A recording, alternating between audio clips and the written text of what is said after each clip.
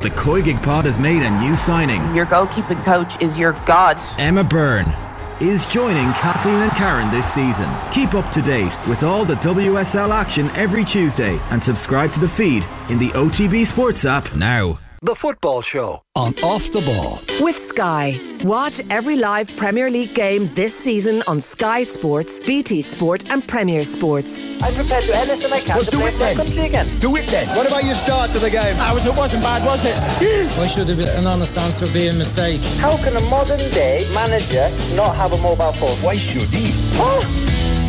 Now you're welcome along, Football Show. So Joe Malloy still here, Dan McDonald of the Irish Independent in studio. We were trying to remember there how long it had been. A matter of weeks. I mean, it's not quite like a school reunion. 3 weeks. Yeah, I mean, if not 4. It's pretty crap in terms of a reunion discussion, but it had been a while though. You'd kept in touch. I often get a sarky Dan McDonald text when I'm on air. Listen, to be fair, I'd often receive one from you, but I won't discuss it. Yeah.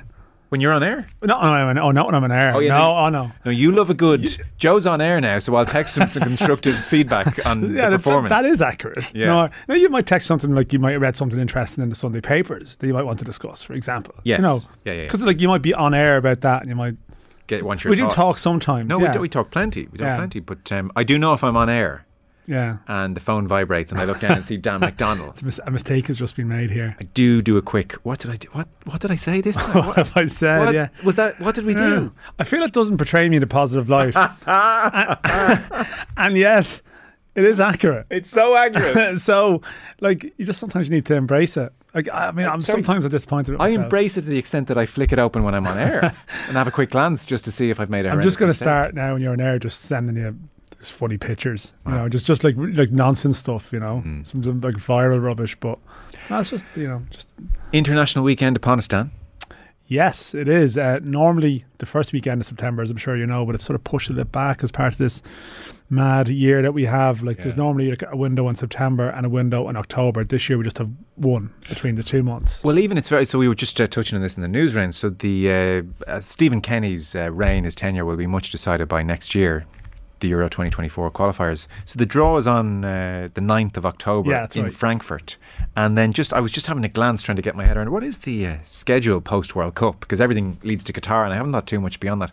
So in effect, the whole Euro 2024 qualifying campaign will be 10 match days from March to November. Now there will be a playoff obviously in the new year, but it's a really intense 7-8 months that will decide all in many ways for Stephen Kenny. Yeah, and it's full on. Yeah, and they've actually UEFA have announced some of the regulations today, like Russia aren't in 2024. So you say there's 10 match days. No, you are right, but I think there's only 7 groups of 5. It's quite likely Ireland could end up in another, the percentage chance is weighted towards being in another 5-team group, which is 8 games, which is like that World Cup group with the one with Portugal, Serbia, Luxembourg and Azerbaijan. So it's very important. But it's concentrated into a period, and it's sort of it has a sort of a knockout feel to elements of it. You lose your first 2 games, like Ireland have previously, and you're really behind the 8 ball very, very early. You don't have that time to, and sometimes it's deceiving. I think sometimes with Stephen Kenny, he's ended up in these 5-team groups, and the whole thing about win ratios and stuff. You don't have your game against Andorra that gets your stats up for wins and competitive goals and all this. But as a result, it sort of means that every game is a really big one. One other piece of news, Dan. I was reading in the Irish Independent by Dan McDonald. Oh, yeah. I'd be a regular reader. He was saying the FAI on the point of finalising friendlies in November against Malta away, but the headline news would be Erling Haaland coming to Dublin. Yeah, and this has been, to be fair, then it's been knocking around for a few weeks about these games are the ones that are floated, and you're talking there about say the schedule, and it is a weird one that. And this is to do with probably games being lost in September, October, but you have these UEFA deals that you have to play a certain amount of games. So we're going to try to shoehorn in 2 friendlies between that window between the Premier League ending and the World Cup starting. In fact, it's possible that the game at Malta will be the same day the World Cup starts. So it's crammed in there. But the whole headline thing, as you say, is Haaland, who of course isn't going to the World Cup. Norway didn't qualify. So you would assume then if Ireland do end up playing Norway, the chances of them playing would be reasonably high because they're not it's not as if they're playing a friendly on Thursday and then going to Qatar on the Tuesday or something. Yeah. So with kids running onto the pitch to Haaland at full time. Yeah. Malta versus the Republic of Ireland on the same day the World Cup starts really does feel like after the Lord Mayor show. It's a weird one, yeah. If it does happen to go ahead, like normally FIFA don't allow it, but of course everything with this World Cup in Qatar, and I see Ian Herbert has done a big piece in the Mail. I almost meant to mention it off air. It's probably something to return to. He's done a big sort of expose piece after having been there. And on Qatar, yes, he was there for 5 days and just about like found great things. Did he? Found that. But I was speaking to someone else who was out there quite recently, and they were describing the stadiums are finished and everything else is a building site. In fact, the roads are finished. You know, it's obviously good. You need roads to go to stadiums, but everything else is not ready. But it just feels like, I don't know if people will be aware of this, but FIFA at the last minute decided to just change the date of the opening game by 24 hours, just to bring it forward, because they decided, maybe Qatar should actually be the first game. So this is how this World Cup has been done on the run, like completely been done on the run, and as a result they can't complain if the friendlies clash with the first match. Speaking of Haaland, by the way, just very quickly, Paul O'Hare in the Irish Daily Star today, Duffer. So we'll touch on the FAI quarterfinals in more detail later on. I know you were at the one between Shelbourne and Bohemians, so it seems Duffer, big fan of Erling Haaland. Yes. So Sean Boyd, who obviously scored at the weekend, Duff was talking about him, and it seems Sean Boyd has been given a Damien Duff made Erling Haaland video. So Duff was saying, Haaland for me, best striker in the world. I've made a video, borderline a meeting on him, which lasts 15 minutes because I love him so much, said Damien Duff. Any striker that signs for the club, any young players, Gavin Hodgins, they've all seen it. It's just all positional play in the box. He's quick, he's strong, he can finish, but it comes down to positional play. The exact same as Lewandowski. The video I made for Sean, he has it on his phone. I think he watches it daily. His first goal on Sunday looked like something you'd see from Holland. It was out of the player's eye line, go into the goal, come in, back early, nobody sees him. He put the ball into the net, but Haaland, we reference him a lot. It's kind of interesting. It's funny, it's like we've planned this except we haven't. It's a perfect segue, but myself and Johnny with our League of Ireland Central podcast, we had Sean Boyd on today, so that's coming out tomorrow. Nice. And we were talking to Sean Boyd and Luke Byrne from Does Shells. He watch the video every day like Duff thinks? Yes, okay. And apparently Duff speaks about Haaland and De Bruyne all of the time in training. They were speaking about it today, just like it's a regular thing that he brings up. And people might not be familiar with Sean Boyd, but actually Sean Boyd's physique, like he's almost 6'5". He's a striker playing through the middle. So it's not like, you're not showing Haaland clips to your number 10 like your playmaker, but showing it to someone like Boyd would be incredibly relevant. And Boyd was saying, like, it's not the obvious things. And I said, like, Duff makes the clips himself, like Duff goes in and cuts it and makes it. So I feel like Duff's making the sandwiches. It does everything. Dressing room. Like Luke Byrne was saying that, like, and Luke Byrne was his coach when Duff was managing the underage team, the under-17s. So like knows him incredibly well. He's talking about Duff is the hardest working person he's ever met in football. Yeah. He said at 11 o'clock at night you get a WhatsApp clip from Damien Duff, something he's just done himself, something he's watched himself. So I know some of that can read like quotes after a match that are like they sound great, but it is actually reflective of the real deal. But he is a big Haaland fan. Just unfortunate Waterford Shells through the Cup semi-final. I think it's on the same time as Liverpool and Man City, so they're not going to be able to like watch Haaland. Like they're going to have to try and get to the Cup final themselves. Yeah, for something that wasn't planned, that worked out bloody well. Yeah.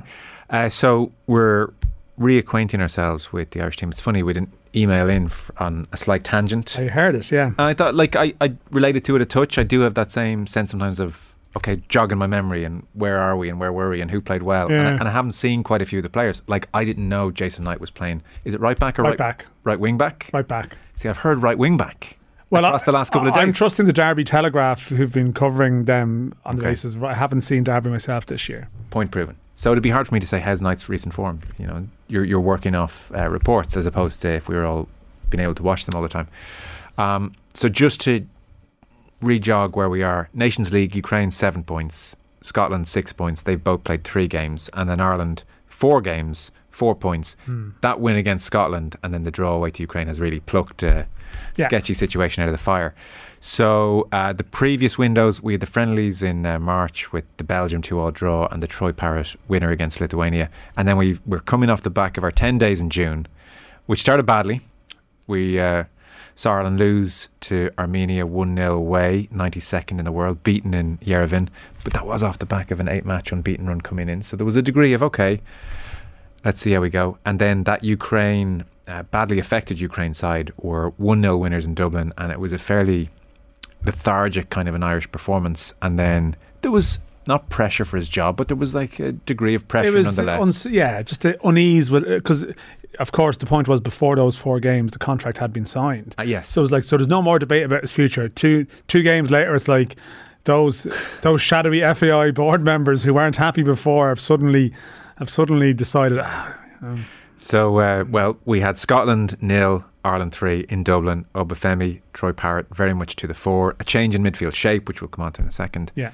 And then against the Ukraine best team, or stronger team than the one in Dublin, a 1-1 draw away, and suddenly those last 2 results, all is well again. And that's how we pitch up into this window. Yeah, and like I did listen to that text, and you do hear discussions around this time, and I suppose like I'm a dreadful example because like I probably am paid to remember like things that happened, in the June window, like incredibly like off the top of your head, and you'd sort of hear some things, and you'll see it now when a team is named and someone will be like, the Ireland team will be named on Friday, I'd say James McLean will be in it, and there'll be like hundreds of messages below the FAIs, why is McLean in? Why? And you're like, well, do you not remember the games in the summer when he actually came in and made a brilliant impact after 2 games, and that's possibly why he's in the team. And we had that previously with Jeff Hendrick, who'd actually been playing quite well for Kenny, although he's probably one of the players that would be in difficulty this week because of what happened in the last window, or not. We'll see. I suspect that he'll be a talking point later in the week either way. But there is that sense of, and particularly those 4 games in June were like in a 10-day, it was almost like a tournament, that you didn't necessarily have a week to sort of digest one. Like even between that amazing performance against Scotland, or really good performance against Scotland, 3 days later, I mean, John Egan didn't play in Ukraine, Shane Duffy, but people remember Darragh Lenihan made his debut, Darragh O'Shea, Scott Hogan started, like a lot happened in that. It was like a tournament as opposed to a traditional qualifier. Well, can I, because I just look back at the teams again, can I jog your memory and you can tell us how that informs what we're about to see? So what jumps out, the Armenia defeat and then the Ukraine defeat back to back. I mean, the most obvious difference there is that it was very much Cullen, and he's an ever-present. So it's Cullen in midfield with Hendrick, and it's a front 3 of Ogbene, Callum Robinson and Troy Parrott. So I guess the deal there is Hendrick and Cullen in midfield, and Callum Robinson drop in and help a little bit when needed. So across those 2 games, it became apparent Callum Robinson not in the form of old, where he was scoring goals for fun and just wasn't himself. So those 2 games, defeat to Armenia, defeat to Ukraine, Hendrick and Cullen, Callum Robinson maybe dropping back in. And then for the Scotland game, it was all change. And what we had in midfield was a change of formation. We pretty much went to we can call it 3-5-2 or a 5-3-2, depending on your persuasion. But either way, it was Cullen, it was Malumbi in, and it was Knight in. So like a proper midfield 3 and 2 up front, Obafemi and Parrott against Scotland. And it was Parrott who stayed on with, as you mentioned, Hogan against Ukraine subsequently. So Malumbi, Cullen, Knight started against Scotland with the 2 up top. They started again against Ukraine with the 2 up top. So the question, or what I'm putting to you, is the first 2 games we had Hendrick and Cullen in midfield and a striker of sorts dropping deep. I would have been Parrott dropping in more so than Robinson in those games. Like it would have been the sort of the 3-4. Yeah, although he didn't even play against Ukraine at home. No, sorry, he didn't. But in the first game, it would have been Parrott dropping in. So someone dropping in, basically. Yeah. Whereas it seems Stephen Kenny looked at the Ukraine defeat and the Armenia defeat and he said, I'm going to bolster midfield a touch more. Cullen, Malumbi, Knight, in you go. I'm not sure, did Hendrick have a knock or was it just down to form? But either way, that split strikers with 3 dedicated midfielders, I mean, there's been many a time where we've said, is this now Stephen Kenny's approach going forward? But that's where we leave off in June. Yeah, and like I was actually writing about this for tomorrow. Like I think there's 2. Very in sync. Yeah, I like that. There's 2 elements to it, like, and you've honed in big time on the formation aspect of it there. But I think a big thing about that window for Kenny was an element of form as well too. And it's what, like you said, like continuity in international football is something that he's probably strived for from the start. Remember all the time the COVID, like the chopping and changing and never pick the same team, back to back ever, and we would have sat here and had discussions about he needs a settled side. I mean, I'd hear John Giles say it a lot. He needs a settled team, but maybe what happened in June was. You can argue he was too loyal to a settled team from before when Callum Robinson hadn't played for a number of weeks. Ogbene's season at Rotherham had finished extremely early, and Hendrick hadn't really played either. And I think he was probably always going to freshen it up after 2 games of that window, or maybe 1 or 2 games of that window. But it wasn't the case that Hendrick had a knock or anything like that. I think it was Ogbene actually did, but I think he probably would have been dropped anyway, because I think there was a sense of, this was my best team before, but it's now not my best team. And Obafemi is this guy who's in incredible form right now, but he hadn't played for Ireland effectively since his debut. So you can't necessarily pitch the form guy in, or so we thought. And then in hindsight, you're thinking, oh, maybe that's what you do. Like, to what extent is continuity important here? So, and that sort of brings you to a big point for this week. And I think this is a big point around the game on Saturday, in the sense of, Ireland beat Scotland 3-0 very recently, and they did it with this particular side. All the outfield players are available. They played in that game. Kelleher is not. His own player is absent. So you can go with exactly the same thing, but then is that actually in danger of making the mistake from before, in the sense that Obafemi now is in this difficult club situation where he's played 2 minutes football in the month of September, and Ogbene, who in sort of power rankings terms was struggling, is now flying at championship level with Rotherham, is having probably the best season of his career. And can you risk benching someone like him on form? But there's 2 elements too. I think the 3-5-2 was definitely an important tweak, bolstering midfield, but also I think Malumbi's energy and aggression in midfield versus a half-cooked and undercooked Jeff Hendrick. I think now Hendrick is playing regularly, so there's a few decisions he's going to have to make there. And I think it's as much about players' form as about formation. And it's so interesting. So again, this is what he's trying to figure out, the weighting you give to, it applies to Duffy and it applies to Big Coleman. Duffy, yeah. Last game for me, where they were good, like a Callum Robinson, versus their interim. Yeah. Their form in the interim. So he's asked about that situation in the press conference. It's a good time to play that clip. So he's asked about lots of players, unfortunately, at the moment are just not getting football week in, week out, and to what extent there's a hard and fast rule on this issue. Like, is it you have to play for your club if you want to start for Ireland versus rewarding previous form for Ireland? It's not ideal that any of the players that are not playing in their teams, it's not an ideal situation, particularly over a long period of time. I just can't have I don't think I can just come in with a consistent rule, one size fits all rule. We'll have to judge each case on its merits, the individual strengths of the team, what we need, and but you wouldn't want to go in with too many players having not playing matches. And we even learned a little bit about that in June, where players had come in and have that 5-week break and maybe had not been in their team for a couple of weeks before that and starting, and so that these are it's part of the learning curve for us. Yeah, it sure is, and they're figuring out who can probably do it without having played a lot of games and who needs the games at club level to perform then for Ireland. And again, I think he's right to say there's no hard and fast rule. If we work backwards for a second, so the memory of June is Obafemi and Parrott.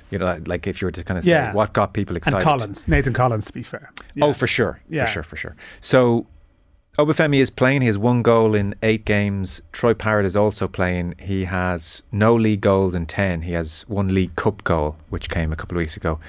Although the context for Parrott is Preston aren't a free scoring outfit. So 3 goals, I think, in 10 games. They may not be creating all that many chances for him. And Robbie Brady did say that Parrott's general form his general play is very good. So even though they're not scoring lots of goals, just by dint of the fact that Obafemi and Parrott are playing games, added to what they did against Scotland, are they pretty much nailed on as the front two, do you think? I'm not so sure. I mean, it comes back to your text from earlier on. Speak to people who are watching Preston a lot, and they'll say Parrott's actually playing pretty well. And I've heard Parrott's. Brady said that today. Yeah. But I suppose another teammate would probably say that. But sure. I've heard it discussed in the context. It was a Brian Kerr maybe on the weekend. It was context of Parrott's struggles, or there was that sort of tone hanging over it. But I don't know if that's actually felt by people who've been seeing Parrott every week. all these things are opinions, I suppose. But I think Parrott will play.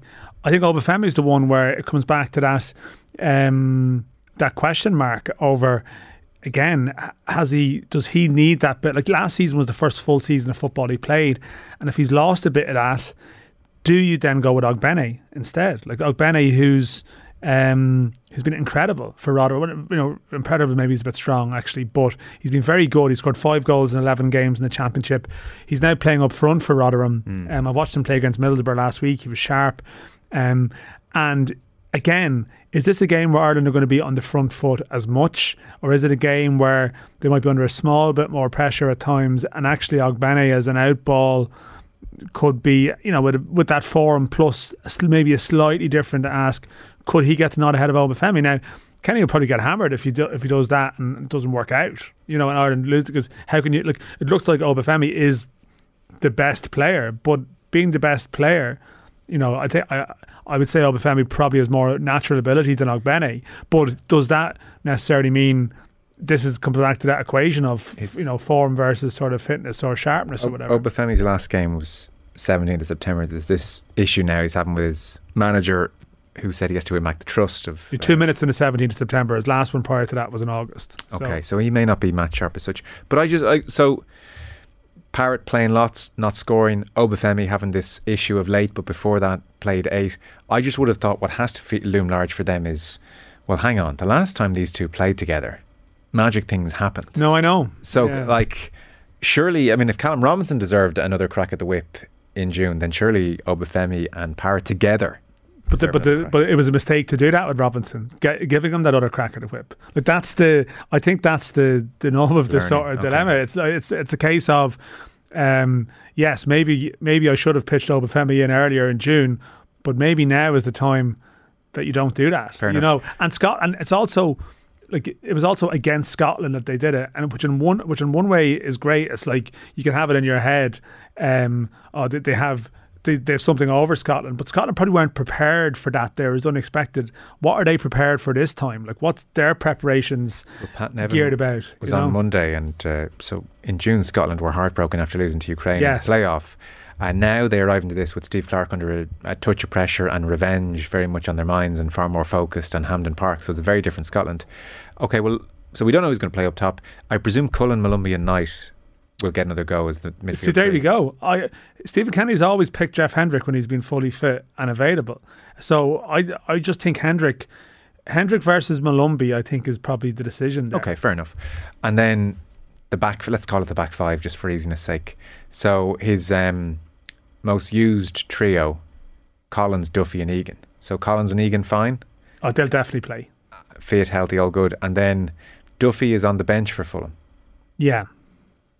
But he's worked well with two lads. This is the key one. I think Doherty will be right wing back, and I think McLean will be left wing back. And I wouldn't be surprised if Brady come in against Armenia, where Ireland probably have more of the ball, and your sort of distribution from left wing back will be very important. I think it's more likely to be McLean and Doherty. The third choice in the back is between 3 players really, between Darragh O'Shea, Shane Duffy and Seamus Coleman, and it has a positional implications for Nathan Collins, because Nathan Collins, that solo run and that amazing performance against Ukraine came from the centre of the back 3, where of course he was taking the ball and driving on, and sort of, your centre player in the back 3, their passing is very important. That's obviously been the concern about Shane Duffy at times.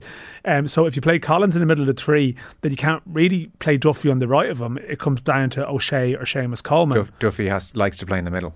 Yes, I think he has played at times on the right, but I'd be surprised if Kenny went that way.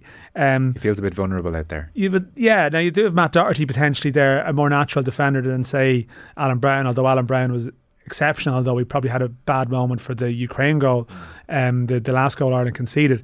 But that's the equation. Like, it's a case of Darragh O'Shea was very good against Ukraine on the left side, and there would be an argument that a right footer is able to sort of spread diagonals from the left, cutting inside, helps the team in terms of its passing range, and you could play Egan on the right. Like, that's an option that you could sort of utilise. So that's the decision, and it's a big part of, again, it comes back to what we've started this chat around, is how fit do you think Shane Duffy is? Like, I know previously managers wouldn't be that concerned about a player match sharp in September because they'll have played games in pre-season and they're not that far behind, but this is a little bit later into September. As I mentioned at the start, this is 7 league games have been played and he hasn't been involved in them.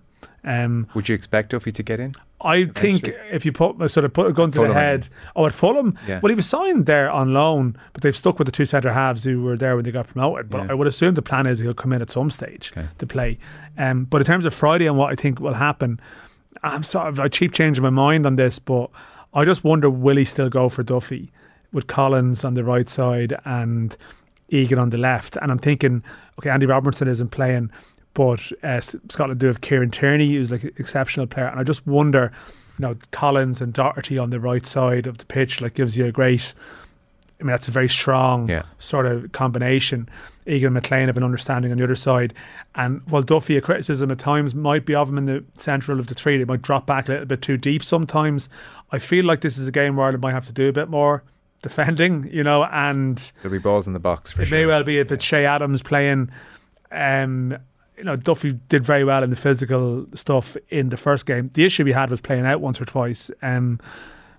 But I suppose that's. Well, you do forget from that Scotland game that was it Scott Brown? Yeah, it was John McGinn. John McGinn. If John McGinn had taken one of those many gifts, we were very different complexion. Sliding doors moment, and it came from sort of elaborate stuff at the back, which, if you can see the goal from it, it becomes, it forms the basis of a sort of a philosophical argument that people will form of like, you're just lump it. Scott Brown's still playing for Scotland? Scott Brown is now the manager of Fleetwood Town. Yeah, I was thinking he's unlikely. Yeah, I mean, I know like these things fade into memory a little bit too far, but it's taking you back to, you think the game took place in 2015 or something. Thinking, is he that evergreen that he's still doing it for Scotland? When he was playing, he wasn't necessarily getting onto the ball like John McGinn at the edge of the box, sort of sweeping a left foot or just wide. But did Billy Gilmore play in Dublin?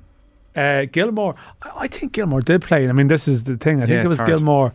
I remember because it was Grant Handley in defence. I think he's missing. They struggled badly at the back, but Robertson played. Tierney was unavailable for that one. I think Gilmore played, but they got because they got bullied a bit. Like Malumbi, actually, that's the thing. He was a bit of a disruptor. There and caused a few brain problems. Plays tricks. If you'd said to me now, which industrious Scottish midfielder passed up on those chances against Ireland? It's when you start saying to me, do you remember Gordon Jury had that chance in the first half? That's when it's a bit more concerning. Oh dear. Football on Off the Ball is brought to you by Skywatch, Premier League, Women's Super League, EFL, Scottish Premiership, and much more live on Sky Sports. Dan staying with us. Any text thoughts to 53106.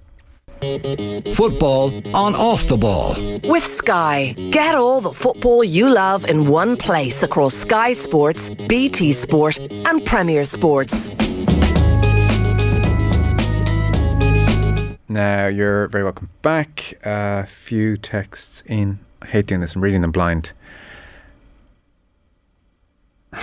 No. And somebody says, Ogbene was never struggling. I was at the home game against Ukraine. He was by far our best player, only lost his place because of injury, in my opinion, our best striker. No, that's an opinion. I don't think Ogbene had a great game in Yerevan, personally. I don't think. No. Yeah. I don't think he was at his peak in that window. And in fairness to him, Rotherham, I think, had finished the season in April. I think there was mixed reviews on his performance against Ukraine. He got some good reviews in some places and not so much in others. I didn't think he was terrifically good. Okay. No. I misread a text, so now it makes sense to me. The lack of self-awareness of what we were both wearing. Well, lads, the shirts. Are you on your way home from Gareth Brooks or what, says Mick and Tala? No, didn't make it. A surefire sign of people who are not buying clothes very often. These were in fashion, maybe. We actually live in the same area. Did you encounter any of the Gareth Brooks traffic? Did I what? I went for a walk, encountered the human traffic. A lot of people. Those lads selling the hats did well out of that, didn't they? I think every character who was going, I mean, they just needed a hat. Everyone got dressed up for it, didn't they? The hat was the equivalent of people buying, like people who buy the headband going to Croke Park who never go to a game, but like, I need something. So like, there's just two lads nearby for me, like they're in their sort of jeans and shoe, as Richie McCormick would say, but they didn't. Their look wasn't complete. Got the two hats on the run, probably paid whatever the going rate was, and off they went. Yeah, but no, I've never been to. I don't get it at all. Tell you what, you're doing the wrong game. I know. did a walkout for that. Bit of an introduction. Like, we talked about this like last week. Someone like 400,000 people like went.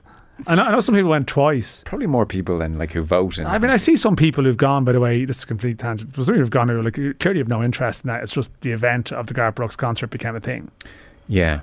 Do you know, there's some people who have like, how many of these people have a Garth Brooks tune on their Spotify or music collection? Well, a lot of northern cars though as well, it must be said. I wouldn't pretend to be able to kind of pierce the Garth Brooks bubble, but my sense of people around my age going is like real nostalgia. This is what we listen to in the car. Yeah. Like a certain ironic, let's go. Oh, do you think it was ironic? Oh, no. But ironic's the wrong word. But a lot of people are big time into it. A nostalgic, we listen to that in the car, mum and dad, travelling down the country to our grandparents. Yeah. That's where we fell in love with Garth. But we don't listen to him on Spotify. But it's like 5 to 10% of the population of the island was there. Yeah, I understand that. I don't know what to say about it. We'll just stop dressing like him then. Someone claiming to be Aidan O'Riordan is texting. Yes. Sat beside you at a game. Shell's Bows on Sunday. Verify that. Okay, he was undercover. Yeah. Yeah. Sat beside Dan at the Bows Shells game. Can confirm he was there early. Didn't leave early and was still on holidays. That was correct. It was my last day of holidays, but I strolled down the road to Talca. Very pleasant Sunday afternoon. Apart from anyone affiliated at the Bows, I heard you said there's a lot of angry Bows fans around the place. I assume there was a video you might have seen of Bows fans abusing their players. But well, I've spoken to 2 Bows fans, and one of them told me he hasn't been as mad at a bunch of players since Tommy Lyons' Dublin. That's definitely Rory O'Connor, right? I met him. I wasn't working, so I can say this. I met him for a drink afterwards, and a rant with his family. They were disgusted. They were not well at the time. Yeah. Were Bows? I mean, they were abject? Extremely bad. Like I was making this point to someone earlier. Like the whole football commentary, the whole nature of it, and we see it with Ireland. Like there's extremes, right? A team wins. And I'd probably veer into it myself, like talking about the Scotland performance. That was incredible. No, it was a very good performance, but you win, so it makes it incredible. But if a team loses, it's dreadful. Like Ireland against Ukraine at home actually wasn't dreadful. They just lost. They weren't great. That was very lethargic. Lethargic, absolutely. But Bows on Sunday were genuinely dreadful. Okay. Like appallingly bad. Like, do you know, like people just overreact, and I was like, no, this was particularly bad. Okay. And as bad as I've seen for a team whose season depends on it, like that from the first minutes, you didn't need to be sort of doing very sophisticated analysis. It was just Shells are a team. They are up for this. They are, and Bows at the moment are not a team, and they were exposed. But their fans, they were not happy. There was a great bit where a lot of fans left early, so the Shells PA called it out. Would do you know that shout out? Would the remaining Bows fans stay for 15 minutes after the game? Because you showed me a video when the Bows players went to applaud the away fans. They were told in no uncertain terms what. Yeah, and you have mixed views on that, don't you? But I think like people who probably pay in my opinion, they're entitled to vent. Sometimes it goes too far. But Jordan Flores, one of the players who people might remember from his incredible goal for Dundalk a couple of years ago, that goal that went around the world. Yeah. Like he actually went right up to them, tried to reason with them, to talk to them. It goes well. I think he actually got more credit for doing that relative to maybe others who. Well, then that would suggest that they hadn't lost all sense of themselves. Often I think when you see players get closer to fans, it actually heats things up and it doesn't tend to calm down. It tends to I go think one way. James Talbot, who's injured, who was in the Ireland squad, he was not involved, he's still injured, but he was over as well trying to talk to. But anyway, emotions were high of a Sunday afternoon. We're going off track. Well, you were spotted anyway. So there you go. And obviously let everyone know I'm on my holidays and I'm still here. Just to be clear, I am a football man. Indeed. I'm not just doing this for cash. Lads, Billy Bremner killed us in June. What are we going to do about him this time around? Billy Gilmore come off the bench, by the way. I was just checking that in the ads. Yeah. Scott McTominay played, which I actually... Did he? Yeah, he did. You know, that is such a sliding doors moment, that game, because Scotland had more shots, more possession. Ireland were just lethal. And we scored a calibre of goal that we're not going to score routinely. Yeah, no, but I think it was the right result, though. It wasn't like you had those early chances, but it wasn't a smash and grab. But I know it was one of those things where Ireland, at times under Kenny, I actually think they've started a lot of games quite well. Yeah. And then never scored. Like they've not scored in that period, and then the game has got worse as it's gone along. But that was one where they scored when they had a little moment, and then it just ignited.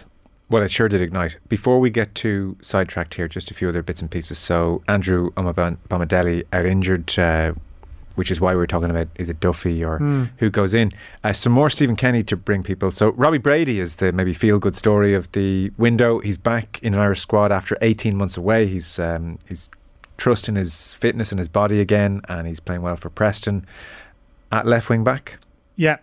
So Stephen Kenny was talking about Robbie Brady. It's competition for places, obviously a few tight decisions around, and that's what you want. And we had a very good training session today, and that was competitive, and that was a good day today for us. Robbie, at the moment we'd see him as a left wing back, because that's where he's been playing for a period. It's difficult just to shift into another position at international level from club level when you haven't played there in a long time. But you're right, there's no reason why he couldn't fit into a sort of left of a 3-5-2, which would have been what he was probably born to play. But definitely he's been playing a left wing back at that level, and I think that's where we see him. So naturally, given the opposition on Saturday and given the fact that the win against Scotland in June was maybe the high point or close to it of Stephen Kenny's tenure, he was asked for his thoughts on why June against Scotland went so well, and obviously thoughts as well on Saturday. It was a very good performance, and it wasn't perfect. We conceded a couple of chances in the game, and there's areas in that performance we can improve on. There's numerous areas we can improve on, but it was a very, very good performance. But we have to move on from it. We can, that was then. Now, and we've got to go to Hampden very determined, because their home record, Scotland's home record, is excellent, and we're going to have to put in a really brilliant performance to get a result there, and that's what we're trying to do. So how good are Scotland is a question. Obviously got to play off for a World Cup, which suggests a real upturn under Clark, and then he seemed to be on the end of a huge amount of criticism for certainly the game in Dublin, and I guess the performance against Ukraine wasn't great either. So Pat Nevin on Monday, we were just trying to compare the two squads, and I was making the point that in Bazunu and Collins, Ireland have two players now in the Premier League that play, with a certain kind of certainty or routinely, and we were totting up. So the Scots have 10. Yeah, I did that myself actually earlier. Yeah, big number, and they're missing one or two as well. Who that's 10 in that squad, and there's a couple who were absent who would also play quite regularly. Now, Nevin, in response to that, said yes, and that is good. That said, we struggle for a goal scorer, and we're a little light in the centre of defence. I mean, who's not struggling for a goal scorer, I suppose? But Ireland are certainly not light in the centre of defence. But that is a striking thing. There's definitely a feeling you can get at Scotland in that department. And you asked generally how good are Scotland, and I think at times there's been a criticism of Clark that he would be at times viewed as a conservative coach. And I heard Pat strikingly, they almost feel it's a golden generation of sorts. This Scotland team, without sort of overplaying it, but there is a really good crop. But again, that classic thing of they've got two in the same position, like Robertson and Tierney, for example, and John McGinn is a high class player. And I mean, you mentioned the Premier League players, but they also have some good Celtic players as well too. You have a strong Celtic team at the moment as well, although they don't necessarily always play depending on what they do. Callum McGregor actually played in Dublin, for example, but they sometimes rotate it. But yeah, they're okay. Their home form is strong, is something Stephen Kenny has spoken about. They are playing Ukraine tomorrow, which is the thing. And the slight thing about Scotland, and there is sometimes, we know this ourselves, a manager's cycle in an international career is you have your high, you have your up, and you surprise people. And there's a slight feeling that Steve Clark is maybe coming down off that to the point where maybe they're in that, maybe we just needed a change vibe. And if they were to get a bad result against Ukraine tomorrow, then they could be in a fragile place on Saturday. That's a sort of a glass half full take on them, and Ireland could actually capitalise on that.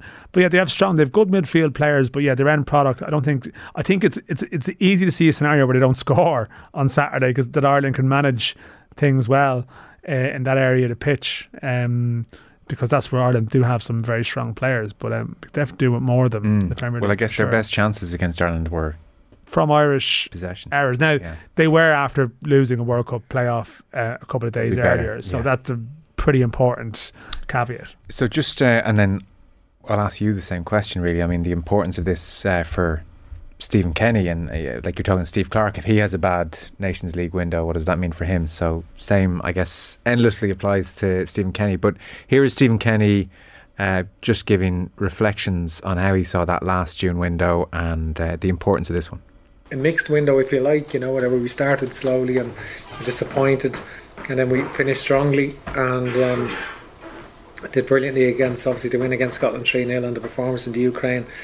Both games in Ukraine were very, very evenly contested, and I think so. It's a big game for us. It's a great game, Ireland against Scotland in the Nations League in Hampden Park. It's it's a famous venue, and we're delighted to be going there. And Scotland qualified for the European Championships previously. A lot of players playing at the high end of the Premier League, and they're a very strong team. And we're looking forward to playing against them, and we're getting better all the time. We definitely feel that, and against some of the top teams, we played very well against Portugal twice, and Belgium and teams of that ilk. So we're looking forward to the game on Saturday. So these two games and the two friendlies, what do they mean for Stephen Kenny, the general mood music around him and the team as we head into 24? Yeah, well, I mean, firstly, they were very important games, first and foremost, in the context of Ireland finishing second in the Nations League group really matters. Outside chance of being second seeds for the Euros draw, but more likely about your finishing position to have a bit of a better chance of a playoff in the back pocket if things don't go well next year. So there is an importance there, which means that if you get a bad point return, if Ireland somehow ended up finishing bottom in the group, which would require pretty much, I think, losing to Armenia again, or other results going in such a way that Armenia have got good results elsewhere, then Kenny's probably dealing with a little bit of the crisis stuff, but not in a way that I think he would be vulnerable to some dramatic change. So we had this before. We thought the Kenny referendum thing on every game would end with the contract, but it hasn't. We often every bad result, I like the same, and it goes both ways, right? Like there'll be an extreme of good reaction, probably at times that can be exaggerated to good performances too. But you just know if it's a bad result on Saturday. I mean, the same people will come out and who haven't said much in a while, but they will come out with their sort of previous criticisms repeated, which is fine. But you would like the team to get to a baseline where the Armenia type results aren't happening. Yeah, and in some ways the Armenia game, it's not that it's the bigger of the two, because like Scotland, Ireland is it's a big game, but it is worth mentioning like Kenny's downfall, or Kenny's, if you were to judge Kenny on the basis of the games against bigger teams, I think the review would be reasonably favourable. Yeah. The issue has been Luxembourg at home, Azerbaijan at home, Armenia away. Yeah. Games where teams have said, let's let them have the ball in the large part, and they're not good enough to play through us. You'd imagine Armenia will probably try something similar next Tuesday, and that's why probably to maybe banish some demons, like probably Kenny's team with a view to next year need to come out at home against a weaker side and sort of stamp on them a bit, and really assert themselves. So I always felt the way that the games are, like if Ireland, whatever happens in Scotland to a degree within reason, if they finish assertively against Armenia next Tuesday, critics will remain, but we will just go on, and Kenny will ultimately be judged by the Euros campaign next year, which I think is going to happen either way now, regardless of what results happen. It's all coming down to that draw and those 8 games or 10 games, as you mentioned. What was the when they wore the blue jerseys, was it against Qatar where they were just really dominant at home? Yeah. That felt like there's something really good happening with this team, like the way they kept possession and picked them apart. That kind of performance would be very welcome. We are pretty much out of time. Dan McDonnell of the Irish Independent. I will I don't know when I'll talk to you. I'll see you next week, Tuesday, Monday. You're in Monday next week, I believe so. Yeah. Okay, I'll chat to you then. So we'll review Scotland, look ahead to Armenia. Thanks very much. No worries. Football show here on Off the Ball is brought to you by Sky. Watch Premier League, WSL, EFL, Scottish Premiership and more live on Sky Sports. Football on Off the Ball. With Sky, get all the football you love in one place across Sky Sports, BT Sport and Premier Sports.